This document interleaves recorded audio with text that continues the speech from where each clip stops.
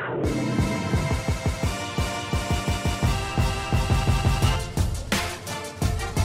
we go.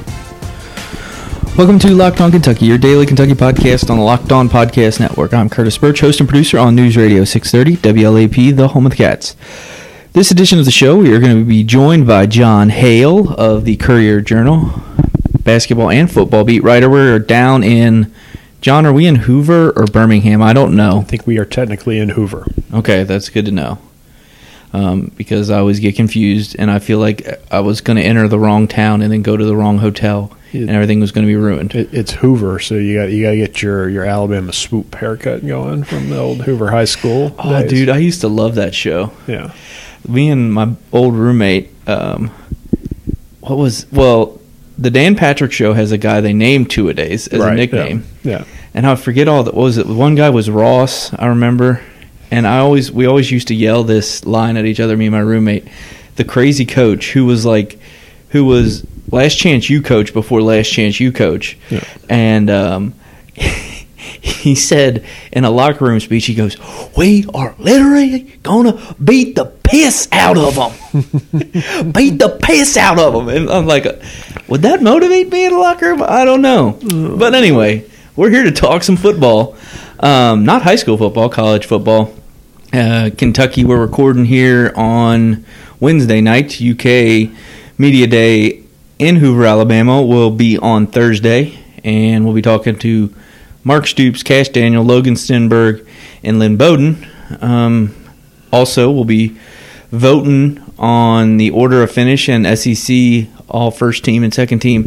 And I'll tell you what, let's just start there, John. We've been bannering this about on some platforms and talking about it on this podcast. You released your ballot on what you're going to do with the preseason poll. Starting off, where did you have Kentucky, and kind of why did you slot them there? Yeah, it was a little difficult. I had them fourth in the East, so I think it's safe to say, obviously Georgia and Florida, number one, number two in the East for pretty much everybody, and probably South Carolina and Vanderbilt are the bottom two in the East. For me, it's really interesting how we rank Missouri, Kentucky, and Tennessee, because Kentucky's handled Missouri the last several years, but Missouri seems to be this team that everyone is projecting to be the kind of dark horse. You got Kelly Bryant. It's hard for me to imagine a scenario where you lose maybe the best quarterback in program history and Drew Lock and get better. But people who know far more about Missouri's roster than I do are pretty confident that they're going to be very good this year. It's interesting, though, with this probation and the bowl ban looming over them. Obviously, they're going through their appeal process. Maybe that gets overturned in the next month or so, and they do have postseason play on the line.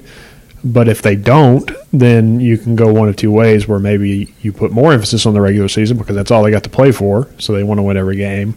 Or you can lose some motivation and say, and maybe they fall apart a bit. I don't really know at all what to think of Missouri, but because they have this talent, they seem to be moving in the right direction irrespective of that bowl ban. I had them ahead of Kentucky and Tennessee behind, which is a difficult pick in its own way because obviously Kentucky, I think, has more talent than Tennessee. I think they're a better program than Tennessee right now as Jeremy Pruitt tries to get that going.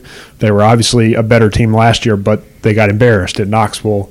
We know how rare it is for Kentucky to beat Tennessee over the last 30-plus years, so picking them ahead of the Vols is no small thing. But for me, it just came down to I wasn't comfortable picking Kentucky over all of those teams, given everything they lost. It was just a matter of which one I was going to put them behind, and I came up with Missouri.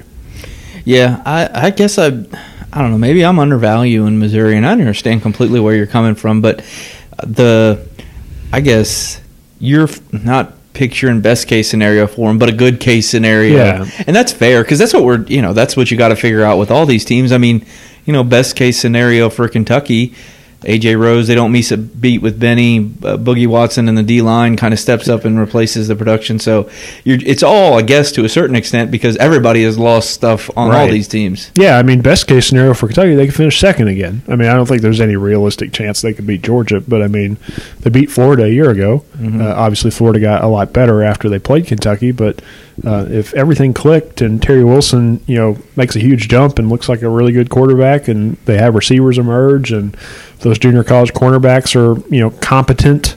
They get some pass rush. If Xavier Peters gets, declared eligible to play right away, and you don't have to worry as much about replacing Josh Allen, there's a scenario where absolutely they could win 8 or 9 games and compete for second in the East again. That doesn't happen very often for Kentucky football, so I think if you're just going with the numbers, you would expect it to be somewhere in the 6 or 7 win range, and that's going to be, probably middle of the pack in the East. Yeah, I tend to agree. I'm also intrigued that you're so low on South Carolina when it seems like, and I don't know necessarily that other people are high on them, but maybe a little bit higher than, because you dropped them right to the bottom. You're just like, get to the bottom, Will Muschamp. I just don't have any faith in that program at all, and maybe it's because I watch so much Kentucky football. And I've just seen them lose to Kentucky 5 years in a row. And in my mind, when you lose to Kentucky 5 years in a row, that's where you deserve to be in your projection. It does seem a little bit, obviously, we just got to Hoover, so I haven't been here all week. But just, from following it on Twitter, the last couple years, South Carolina was that team that you came to SEC Media Days and everybody was like, that's the dark horse. That's the team that's going to surprise. And they just didn't. I think Missouri has taken over that spot this year. Kentucky fans will argue that it should have been Kentucky the last 2 years. It should be Kentucky this year, and they probably have a decent point there.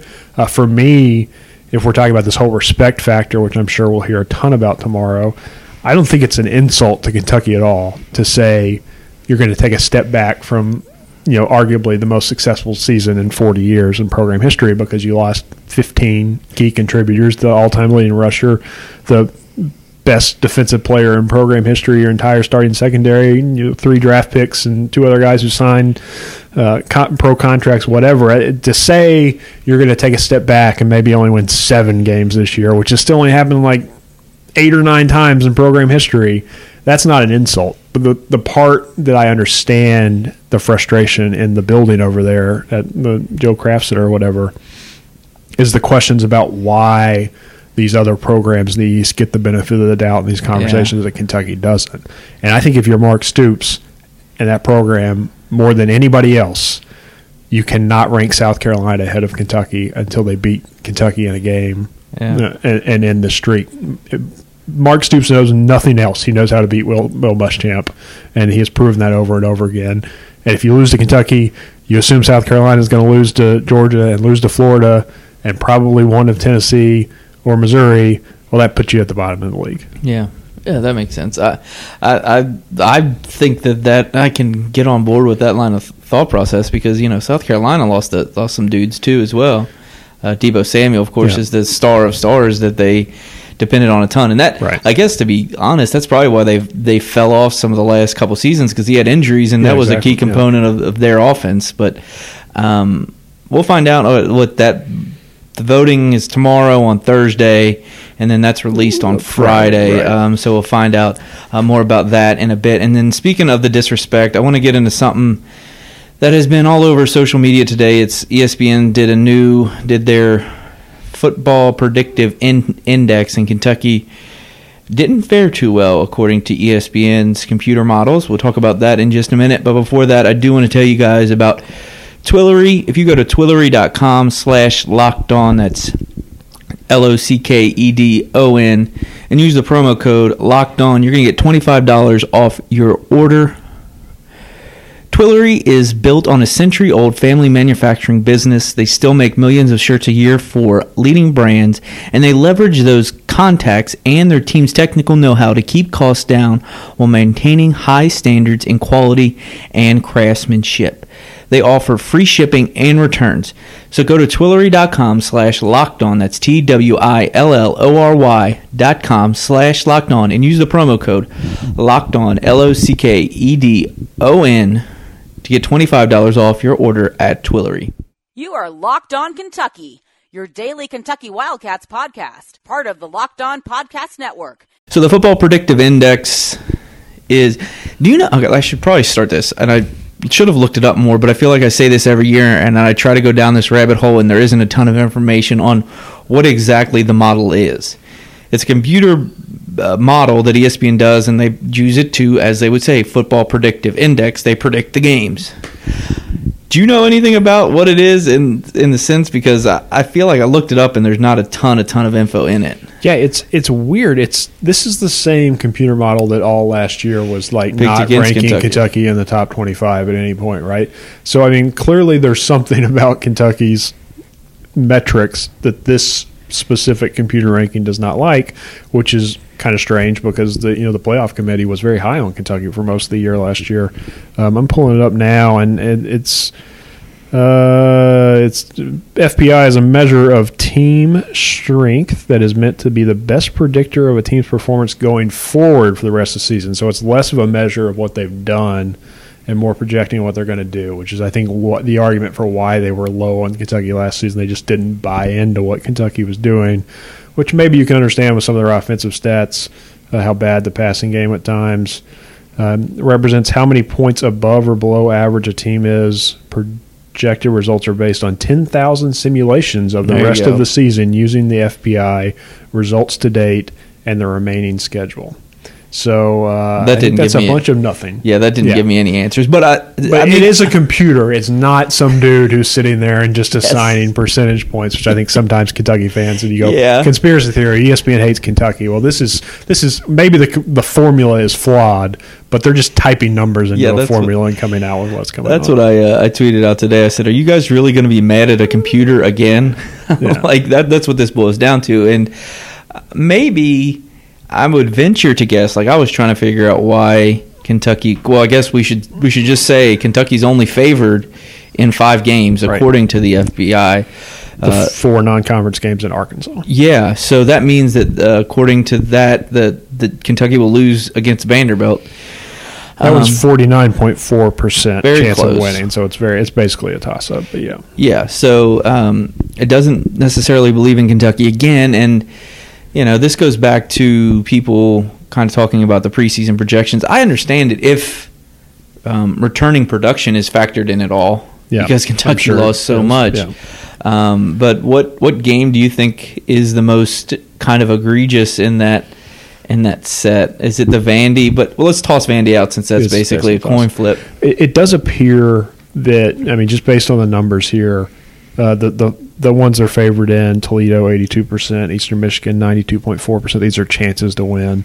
UT Martin 98.1%, Louisville 76.8%, Arkansas 74.6%, which is a little high. So to me, looking at these numbers, they obviously give a lot of weight to home field advantage. Yeah.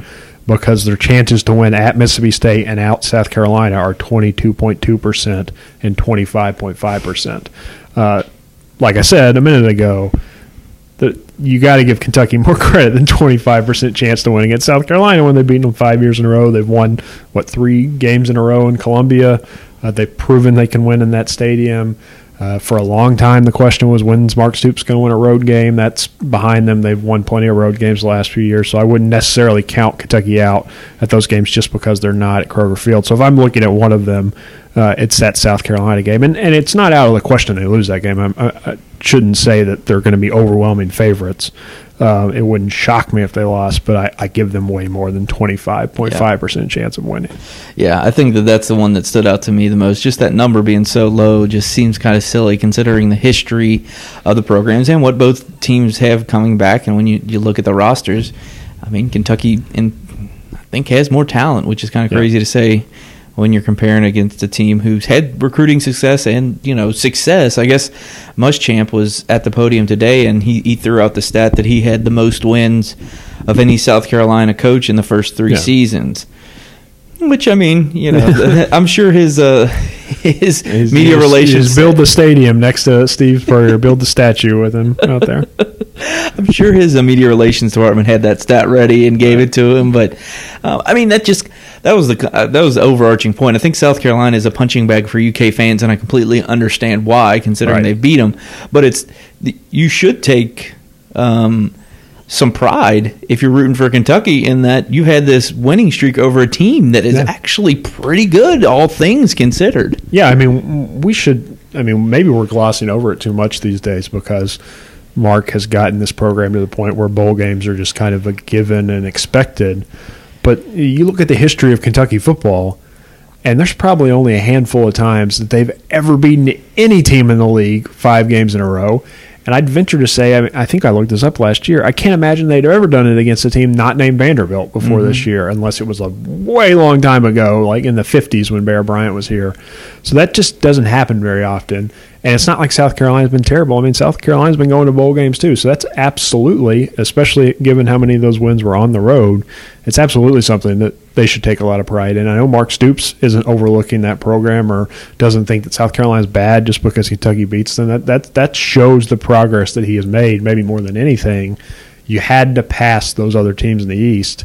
And I think at this point it's safe to say that Kentucky is ahead of South Carolina. They're ahead of Vanderbilt. They're ahead of Missouri. Maybe Missouri passes them this year, and they're kind of jockeying with Tennessee for that spot behind Georgia and Florida for that third team in the East right now. Yeah. I think that's a pretty good summation of where they are, and that it is impressive that they were able to build it to that point, considering where Mark Stoops took the program over. What question by the end of UK's time at the podium will Mark Stoops be rolling his eyes at, because he's already been asked? I guess quick brief aside of how this will work, like from Mark Stoops' perspective. Right. And John, if you hear anything wrong that I say, correct it, because you've been to more than me. But basically, he'll start in the morning. He'll talk to us the local people here up in a suite that they have. We'll talk to him and the players. Then they'll go downstairs and they'll do some variation of the quote-unquote big room, the writer's room. They'll do a TV room. And then sprinkled in between all that, they'll also be doing like radio, like I think Sirius and ESPN. ESPN, some podcasts. Yeah, so they'll be live chats. Some weird stuff. And so it'll be, probably a dozen, maybe even more people that he'll be talking to. What's the question? Whatever last room he's in, when he gets asked, he'll be kind of rolling his eyes at. Yeah, I mean, obviously the question he's going to get everywhere is, replacing Vinny, replacing Josh, this idea of taking a step back. But he's got to know that, and he's had that talking point ready basically since the end of the season. The whole idea that a year ago nobody thought these players were good, that we lost. So why now does everybody get to take this shot against us because we lost these players that you weren't giving any respect a year ago? Why can't these guys that are replacing them also be good? So he has that one teed up, and I think he's ready to use that whenever. The questions that tend to bother Mark in these settings are the ones that you would expect. Oh, how's your brothers? Or what'd you learn from your brothers? What's the basketball situation? I think he's moved past those. I think Kentucky winning 10 games last year has established enough respect that it's not just the novelty of the basketball school in the league or this guy whose brother was one of the best coaches in college football history. I think he's moved past that. The things that Mark really hates answering, to me, are big picture questions, because he's very much focused on his team, his program, getting Kentucky where he wants them to be. So I could see transfer portal being a question that I assume most coaches are getting this week. Something like that he's going to get in a lot of rooms, just people trying to get every coach's perspective on something, and Mark generally hates answering those, so I could see him getting a little testy with that. Yeah, I think he was – I forget which offseason presser he was at, but he was – I think – I'm paraphrasing him, but basically the gist of his thing was he was sick of talking about narratives. Yep. And he just hated – like everyone, and because there was and I don't even know if narratives are necessarily the perfect line, but like storylines in the sense that got to beat Florida, okay, did it, got to do this, and now double digit wins, this, that, and the other. I'm wondering if one will pop up, and I don't even know what it would necessarily be, but I could see him kind of blistering it. To your point, I think he might, from the big picture standpoint, he might get asked a lot to look back, and he won't want to do that in the least bit, and he'll just try to blow that off as much as possible. Yeah, I mean, there will be a lot of questions about, from people who don't cover Kentucky every day, how crazy is it that Kentucky won 10 games? What are you going to do? And Mark does not want to look back at last year and talk about because the kind of the underlying assumption of that question is you did this crazy thing at Kentucky and you're never going to do it again. Let's talk about how special that is. And I could absolutely see him bristling at that. I just pulled it up though. His schedule: local media, SEC Network, M&M, whatever that is, some show, ESPN. That's SEC, Marty and McGee. Then he goes ESPN. Then he goes SEC Network again, SEC Video, electronic media, main media room, SEC Radio, Sirius XM, network set, CBS 1, CBS 2, CBS Digital. So by the time he gets to CBS Digital and they ask him to look back at last season, he's going to throw a camera across the room. Absolutely. All right, we're going to wrap talking about the guys that are going to be speaking and kind of guess what their talking points will be. That'll be right after this. This is Locked On Kentucky, your team every day. We get to talk to Cash Daniel, Logan Stenberg, and Lynn Bowden. John, who do you think has the headline quote of those guys? This is an easy question. The easy answer is Cash. I mean, I think the betting odds we got to say is whether or not he uses any language tomorrow that might not be suitable for the Locked On Podcast Network, which he's already done once this summer in an interview. I was not in Paintsville when he gave that soundbite, even though we're both from Paintsville, basically. I don't know what the setup was there, but my understanding is it was probably not quite as managed as most of the media opportunities are, and certainly not as managed as this one is. I guarantee that Susan Lax or somebody else from the media relations department is going to be standing right next to Cash's table the entire time, giving him the eyes. So I think he's going to be on his best behavior. Don't think he's going to curse any. But he's absolutely going to say something that's going to get people interested throughout the afternoon, and people will be talking about for the rest of the day. I hope he does a wrestling move I bet he does do a wrestling move in one of those other breakout settings, one of the Marty and McGee fun time shows. They'll ask him to do a bit, and then in 3 months from now we'll have the video of him doing a stone cold stunner on a probably some bass fishing moves too. I bet that's going to come up. That's in his bio, his bass fishing team days. So yeah, I mean, the easy question is Cash. I mean, the probably more difficult question is whether Lynn Bowden or Logan Stenberg say anything of interest at all. Are they going to say something that gets people talking tomorrow? They're both very good players. They're probably the two best players on the team, talent-wise. Cool. So I just don't know how much interest it is. They're not great interviews. I think they're both nice guys. They both have a lot of personality. We don't always see that sometimes, with the microphone and the camera in their face. I'm interested to see how those two guys because it is a lot of people that will be around them. And as you said, I think it's fair to say Bowden will put up the biggest stats of probably anybody on Kentucky's roster. I think that's the safe assumption. Yeah. Logan Stenberg is the best NFL prospect on this team, and it might not be particularly close. Yeah, I mean, I think the only other guy who's probably in the conversation is Quentin Bohanna or a Landon Young if he's healthy. But those guys are probably a year away from being there. I'm trying to remember. The only guy Stoops mentioned that the NFL was asking tape on as a junior last year was Stenberg when they were still going through evaluation processes. So he was up front that there was potential for him to be drafted last year. Yeah, among their seniors, I think absolutely Logan is far and away. I mean, he might be the only senior that gets drafted unless I'm forgetting somebody top of my head.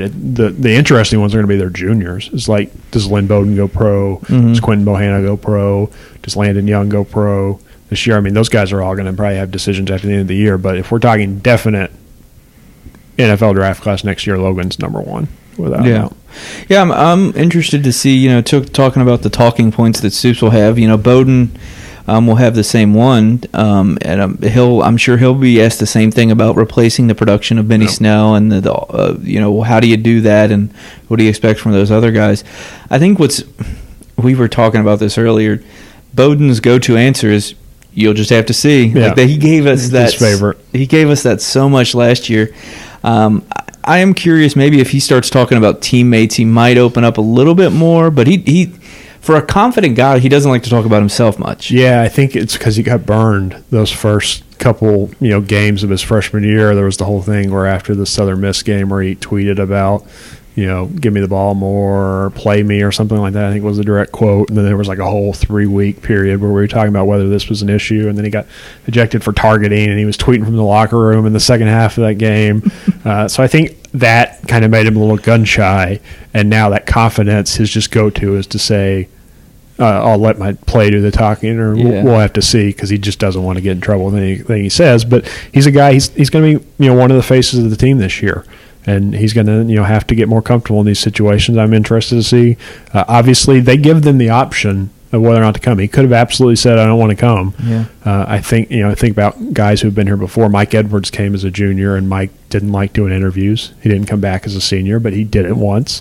Zadarius Smith came one year, and he hated doing interviews. And so, like, it's not uncommon, but when you're the best player on the team, on my All-SEC ballot we were talking about earlier, Lynn's the only Kentucky guy I put first team. You got to show up and you got to promote yourself and you got to promote the program, and it's a really interesting opportunity for him. Yeah, I mean, he cut his hair. That was kind of a storyline over the spring to be more businesslike and to have that thing, and now I guess this is his opportunity to show it to the next level.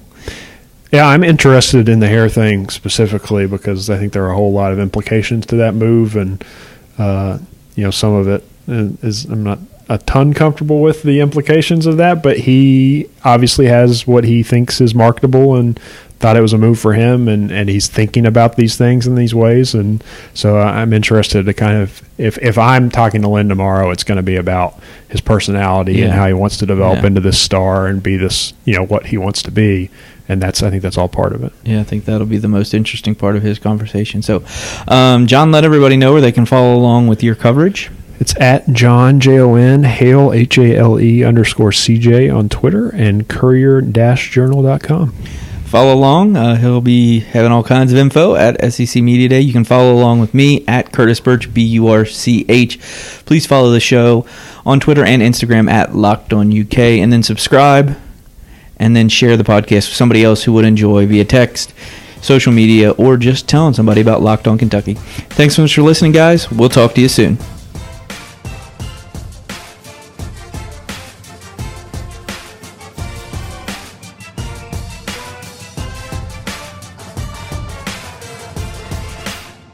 You are Locked On Kentucky, available on Apple Podcasts, Google Podcasts, or tell Alexa or Google to play podcasts Locked On. Don't worry, I won't finish. You get the idea.